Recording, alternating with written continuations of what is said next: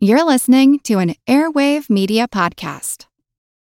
With Lucky Land Slots, you can get lucky just about anywhere. Dearly beloved, we are gathered here today to... Has anyone seen the bride and groom? Sorry, we're here. We were getting lucky in the limo and we lost track of time. No, Lucky Land Casino, with cash prizes that add up quicker than a guest registry. In that case, I pronounce you lucky. Play for free at LuckyLandSlots.com. Daily bonuses are waiting. No purchase necessary. Void where prohibited by law. 18+. Terms and conditions apply. See website for details.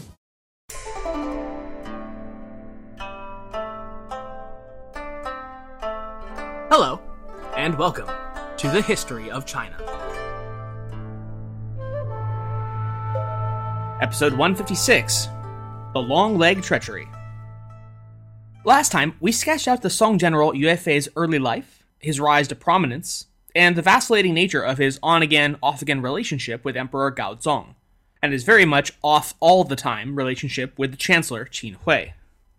Today then, in part 2, we'll be finishing out the tale of Yue Fei, chronicling his highest highs and his lowest lows before his final defeat. We're going to pick up exactly where we left off last time. As I mentioned, this was initially written as a single continuous episode, and as such, I strongly recommend, if you haven't listened to episode 155, that you go and do so first. Otherwise, this is probably going to seem rather more confusing and abrupt than usual. We pick up the thread circa 1137, with Yue Fei having pressed his military advantage against the Jurchen Jin Dynasty that occupies the north of China, only to be recalled suddenly to the southern Song capital, Hangzhou, and relieved of his command. He then made the egregious error of overstepping his place and daring to suggest before the emperor himself that he ought to select his nephew as the chosen imperial heir, something totally out of bounds for a military man, regardless of his rank. In the end, though, his replacement had floundered so badly with his own campaign against the Jin that the majority of his army had outright rebelled and then defected to the Jurchen. And so it's here that we pick the thread back up. Between Yue's dangerous presumptiveness and Zhang Jun's soldiers' mass defections, the Song war party was in disarray. In such a situation, Qin Hui, who had come to lead the faction of the court who were advocating for peace with the Jurchen, found his influence with the emperor on the rise. This was further enhanced beginning in 1137 when the Jin emperor, Shizong, sent missives to Gaozong that, along with opening negotiations to return his father's coffin to the Song court, seemed to want to draw down the conflict to a formal peace. Of course, nothing was going to be offered for free, and the terms the Jin emperor set were humiliating indeed. Jin Shizong knew that he had the Chinese emperor in a very awkward situation, bound by the sake of filial piety to recover his father's remains, and also with a still shaky grasp on his own throne. As such, the terms were that the Song would be required to formally acknowledge the ceremonial superiority of Jin over itself, and agree to send tremendous tribute payments of silk and silver every year thereafter. Terms that Yue Fei was first and loudest to vociferously dismiss as totally unacceptable. The only thing we should be sending to the barbarians is their own severed heads, not treasures. Yue, however, was ignored. From Tao, quote, "This tension was dynamic. As the Jin threat waxed and waned, so did Gaozong's need for strong generals. But the speed with which the Jin threat could increase meant that Gaozong had to err on the side of granting the generals more power. This command structure kept the situation highly unstable for Gaozong. It's not surprising that Gaozong was interested in a peace settlement as one of the few ways he could regain internal political control of his empire." End quote. So rather than Yue Fei's bellicosity, it would instead be to Minister Qin Hui that Gaozong turned to represent the Song in these negotiations. Qin would prove rather less effective at getting Jin concessions than had likely been hoped, and in the end, the Song was further humiliated by the terms of the treaty completed in 1139. Jin would no longer even refer to the Song emperors as emperors, nor the state as the Song. Instead, they would refer to it only as Jiangnan, the land south of the river. Probably in an attempt to get him to shut up about the unacceptability of the treaty being concluded, in 1140, Yue Fei was again promoted, but he declined the honor and wrote back to the court a harsh, one might say stupidly harsh, rebuke. Quote, "The events of today are a cause for danger, not for peace. They are lamentable, not laudable. We ought to be instructing soldiers and issuing commands to officers. There are no worries with full preparations, but we cannot discuss achievements and dole out rewards. This invites our enemies' laughter." End quote.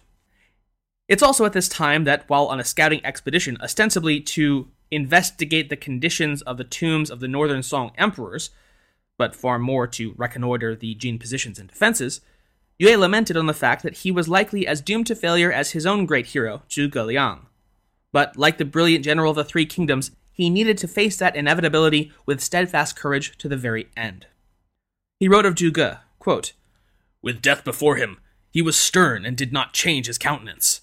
To the end, he was capable of complete purity, holding himself unbowed." End quote. Later in 1140, he wrote again to the emperor, once again returning to the dangerous topic of the imperial succession, which Will suggests shows that he was already resigning himself to the fate of being a noble failure, quote, "of demonstrating the purity and selfless devotion to righteous principles even when, or perhaps especially when, those principles could not be realized." End quote. Yet it would be in 1140, in the midst of his preparing to go down in noble flames, that fate would deliver to Yue Fei one last chance at success in his mission. With the ink of the treaty still wet, the pro-peace faction within the Jurchen had been ousted and killed by a far more bellicose group led by Yue Fei's old northern nemesis, Prince Wu Ju. Wasting little time and less energy in the terms of the treaty, Wu Ju reignited the war against the Song and launched a new multi-pronged pincer attack against Chinese positions to the south, swinging wide around Yue Fei's own position in the middle of the defensive line. This seemingly intentional avoiding of Yue proved fortuitous to him, when the Song generals along the flanks this time proved able to largely hold out against the Jurchen armies, although some cities were lost. This new stiffening of the Song military's lines was owed in large part to a new infantry tactic developed by the general Liu Qi, specifically to counter the Jurchen's preferred assault tactic of repeated cavalry charges, quote, "using long pikes like scythes to hack at their horses' legs," end quote. Not needed to rush around bailing out any of his sub-commanders this time around, Yue Fei was free to plunge straight into the heart of the Jin territories. In some tellings, the emperor forbade General Yue from attack, which Yue outright ignored. But in most tellings, his invasion plan was approved, albeit warily, and with warnings from the emperor not to plunge too deeply into the Northlands. Whatever the case, the Song general set about his bloody work with relish. Both Yue Fei and his son personally led his cavalry charges in attack after attack across 1140. They retook Zhengzhou in the 6th month, which sat between Luoyang and Kaifeng. Thus, the stage was set for his greatest battlefield victory yet, called both the Battle of Yancheng and the Battle of Zhuxianzhen.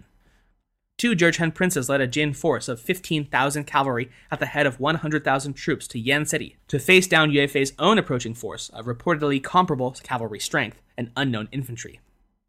From Yue Fei's own later telling in his letter of victory back to the imperial court, quote, "On the 8th day of this month, whilst out scouting, I saw 4 evil princes, their mighty warriors at Wangyan Dongxian. General Han Shizong led 15,000 of our troops on horseback, all dressed in shining armor. They seized the road 20 li to the north of Yancheng, where our cavalry engaged the enemy in the early evening, when the officers and men hacked and chopped at the foes with Majia swords and large hatchets. In 10 bitter battles, countless enemies were slaughtered, their bodies littering the ground. As twilight fell, we withdrew, stealing 200 horses as we went. I would like to report a great victory, and now await further orders from your majesty." End quote. Incidentally, the Majia sword and its prominence in these battles against the Jin at this point are legendary, so let's take a moment to explain just exactly what they are.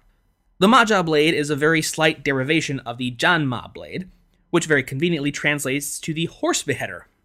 It was a massive two-handed weapon, more than 1.2 meters in length, and with a handle-to-blade ratio of approximately 1:3, and with a heavy ring on the end of the pommel to aid in counterbalance. A straight-bladed saber, as its name implies, it was a straight-up anti-cavalry weapon used primarily against the steppe riders. It took an infantry unit of rather exceptional bravery to employ the most effective Majia tactic, which was to stand en masse and unbreaking against a full frontal cavalry charge, and at the last minute, bend low beneath the lances and spears of the horsemen and slice through the horses' unarmored legs, sides, and necks. And up until this point, it had never been successfully accomplished. It just took too much self-control and discipline to have a unit of men not just wait for the horses to arrive, but then act in concert to slice them apart. Nevertheless, when perfected as here at Yancheng, the effects were absolutely devastating.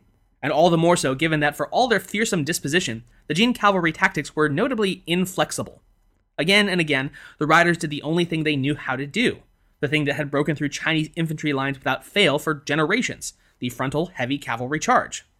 Inevitably, the foot soldiers had broken, ran, and were cut down every time, without fail, so who needed to develop a second strategy? Except now it wasn't working. Now their invincible Alpha and Omega tactic was doing little more than cutting themselves to bloody ribbons. Meanwhile, a special squadron of Song's own cavalry, known as the Guaizima, or the Horse Kidnappers, were busily rounding up as many of the Jin horses as they could, further depriving them of their main line of attack while bolstering the Chinese' own supply. By the end of the day, with his army all but annihilated, the Jin commander is written to have bewailed his bitter fate, crying out, quote, Han Shan Yi, Han Yue Jia Jun Nan, end quote. Which is to say, to make the mountains tremble is easy, next to the impossibility of doing so to Yue Fei's army. With his report back to the emperor, Yue Fei included his request to press onward and seize the Northlands back once and for all. The emperor replied, congratulating and lavishly rewarding all of the commanders who had won this incredible victory against the Jin, stating in an edict, quote, Yue Fei, for 15 years the Jiehu barbarians invaded and plundered. Today I make this announcement. You are loyal and righteous, linked with the gods who provide power and confidence for our soldiers. You repeatedly fought and hurried to defeat these villains, directing your arrows to inflict the bitterest injuries upon these barbarians. You roused an army that will go down in history for bringing me urgent news of the enemy's extermination. Your loyalty and devotion moves me to sigh deeply. I grant your soldiers a reward of 200,000 strings of cash, hereby making known the reason for the reward. End quote. It went further that the commanders were to have lands, titles, honors, offices, the works.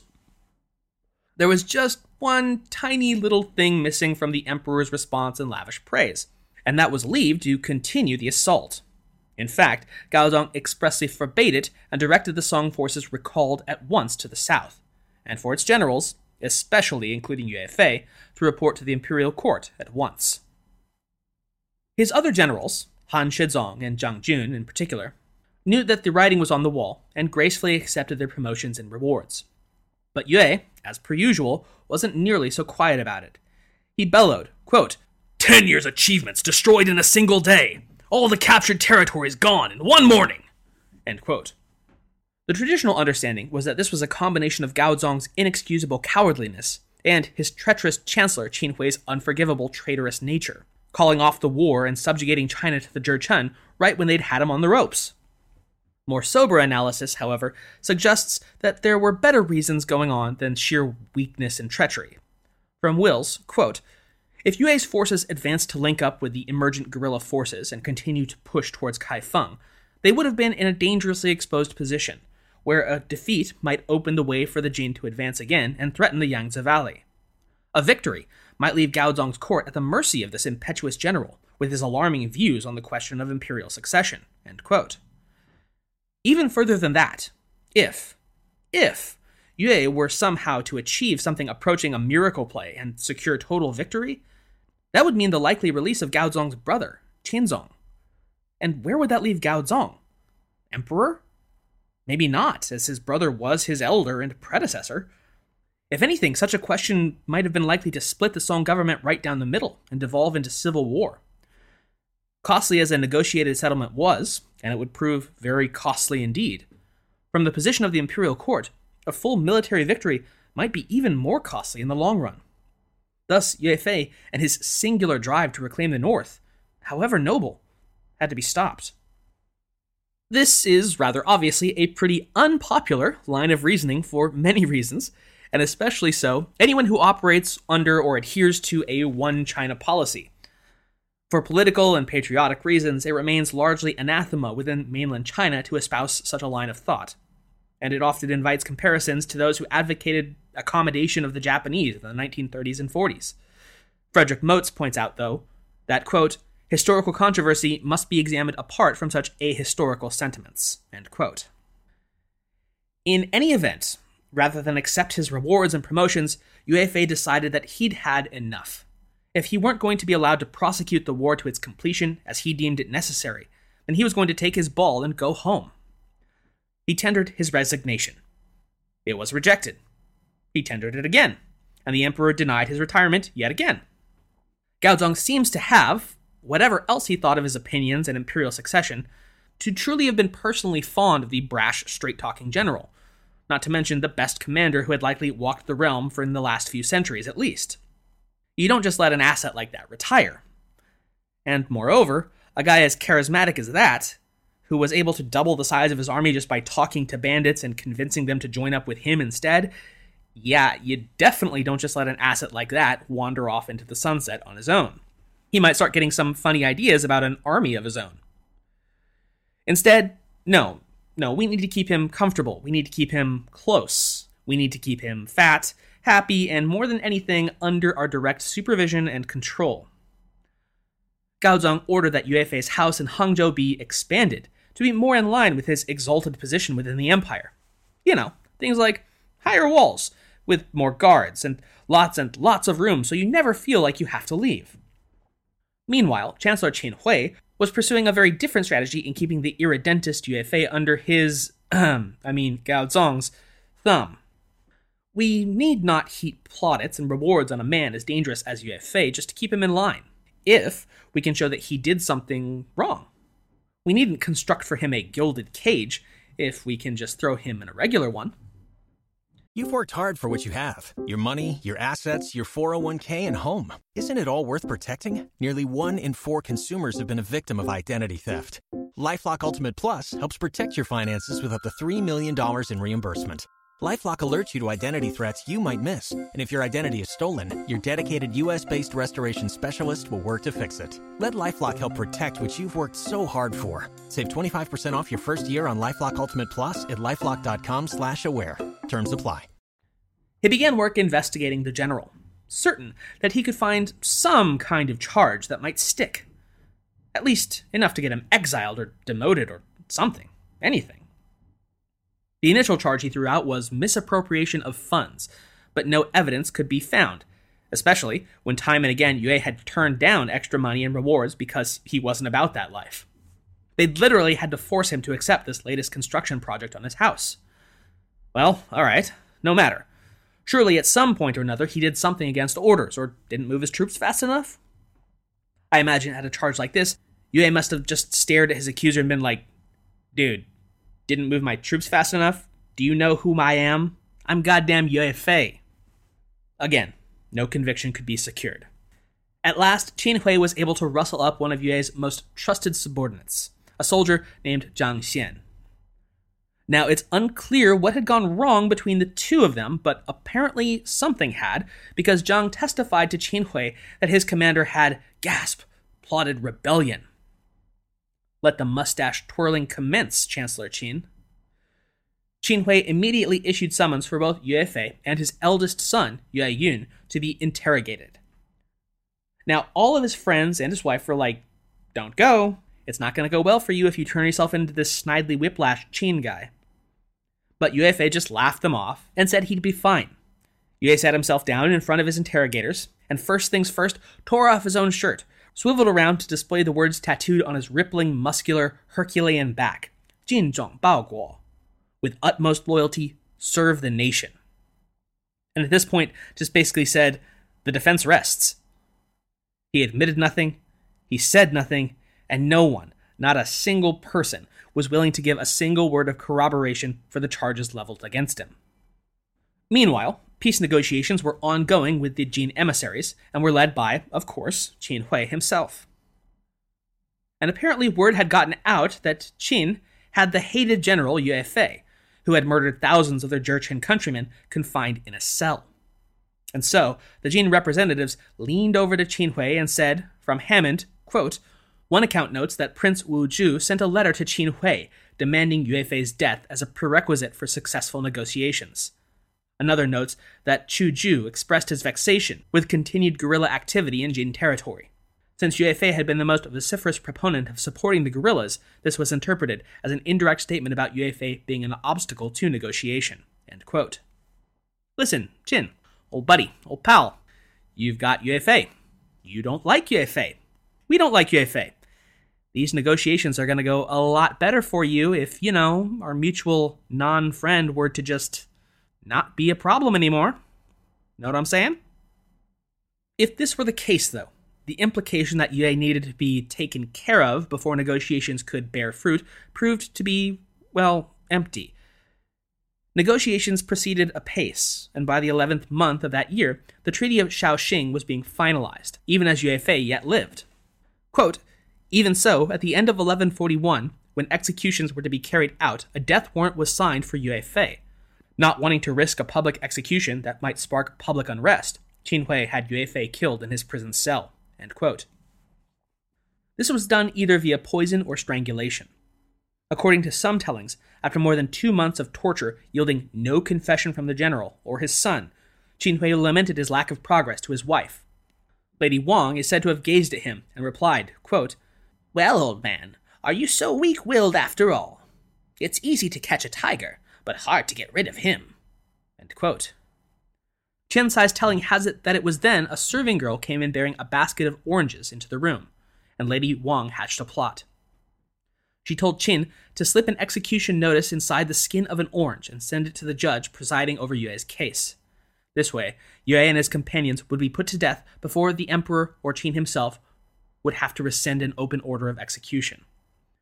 His son, Yue Yun, was publicly executed, and his family's properties and titles confiscated, and many of the records of his long career destroyed. When Yue Fei's longtime fellow and ally, Han Shizong, learned of the cruel fate that had befallen his comrade in arms, he confronted the chancellor directly and asked to see the evidence that had condemned his friend.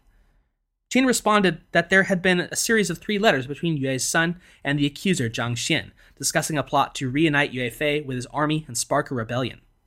Qin went on, however, that the letters were mo shu you, no longer necessary, and had therefore been burnt. Quote, Han Shizong incredulously asked, how can the 3 words no longer necessary mollify the nation? Once word of Yue Fei's death reached Jin, celebrations were held. End quote. In fact, up to this day, that very phrase, mo shu you, is an idiom referring to fabricated evidence or false charges. Nevertheless, with his successful conclusion of the Treaty of Shaoxing, which brought a lasting peace to the divided realm and saw the return of Emperor Huizong's coffin to Hangzhou, in exchange for 250,000 taels of silver and 200,000 bolts of silk annually, and the acceptance of the lesser status of Song before the Jin, Qin Hui had his government's status solidified. As many had feared of the chancellor, whose own contemporaries had often described as a, quote, self-important and mean-spirited politician guilty of excessive nepotism and self-aggrandizement even by the standards of the time, end quote, Qin would use his improved position and standing to harshly crack down on those who had dared speak against him. Quote, Han Shizong's estimation of the heavy-handed tactics employed by Qin Hui proved correct. At the end of 1141, he was able to take harsh retaliation against those critical of his handling of Yue Fei and of the peace treaty in general. Some who publicly decried Yue Fei's execution were themselves executed. Disapproving officials were stripped of office and exiled. End quote. Yet, for all that, his treaty with the Jin, however abjectly humiliating, would hold, and with it his position within the government as peacemaker. Qin Hui would die in 1155, and was praised by Emperor Gaozong for the rest of his reign. It would only be with the aged Gaozong's retirement and the accession of his adopted son, Xiaozong, that Yue Fei and his position would be forgiven, posthumously pardoned of his alleged crimes, and rehabilitated in the eyes of the government. In the mind of the populace at large, though, they'd never forgotten who had won them glory, and who had purchased them nothing but shame. Work would shortly begin on the temple mentioned at the beginning of the last episode, in honor of the great General Yue, and the eternal condemnation of the official who had betrayed him to his death. In the end, Qin Hui would be remembered by a sobriquet more fitting of his nature, Qin Zhangtui, or long-legged Qin. And yes, this does take a little bit of an explanation. As I've come to understand it, calling someone Zhangtui is saying that their body is out of proportion. Their legs are too long, or as my wife put it, they're built like a pair of chopsticks. The connotation, then, is that such a physical abnormality must correspond with an abnormality or defect of the essence or spirit. Of course, today we well know there is no such link, yet the epithet has stuck. So, if you wish to think of Qin Hui as some kind of slender man or tall man in the House of Haunting Hill, that's kind of the point. But let's end out with a somewhat more serene accounting of the great general's end than the brutal reality. Qiansai put it poetically in his accounting in this Shuoye Chuanzhan. Quote, Yue Fei strode in long strides to the pavilion of the winds and waves. The warders on both sides picked up the ropes and strangled the 3 men, Yue Fei, Yue Yun, and Zhang Xian, without further ado. At the time, Lord Yue was 39 years of age, and the young Lord, Yue Yun, 23. When the 3 men returned to heaven, suddenly a fierce wind rose up wildly, and all the fires and lights were extinguished. Black mists filled the sky, and sand and pebbles were blown about. End quote. Next time, we'll take a closer look at some of the inner workings of the Treaty of Shaoxing and the new and unsteady peace between the Song and Jin. That may prove to take us a bit longer than usual, however, for a couple of reasons. First, I'll be taking a trip to the US over the holidays, and second, because for the time being I'm going to need to be working on a little side project. I'm not ready to talk about it specifically just yet, but keep your fingers crossed. Hopefully it'll prove well worth the effort. In any case, and as always, thanks for listening.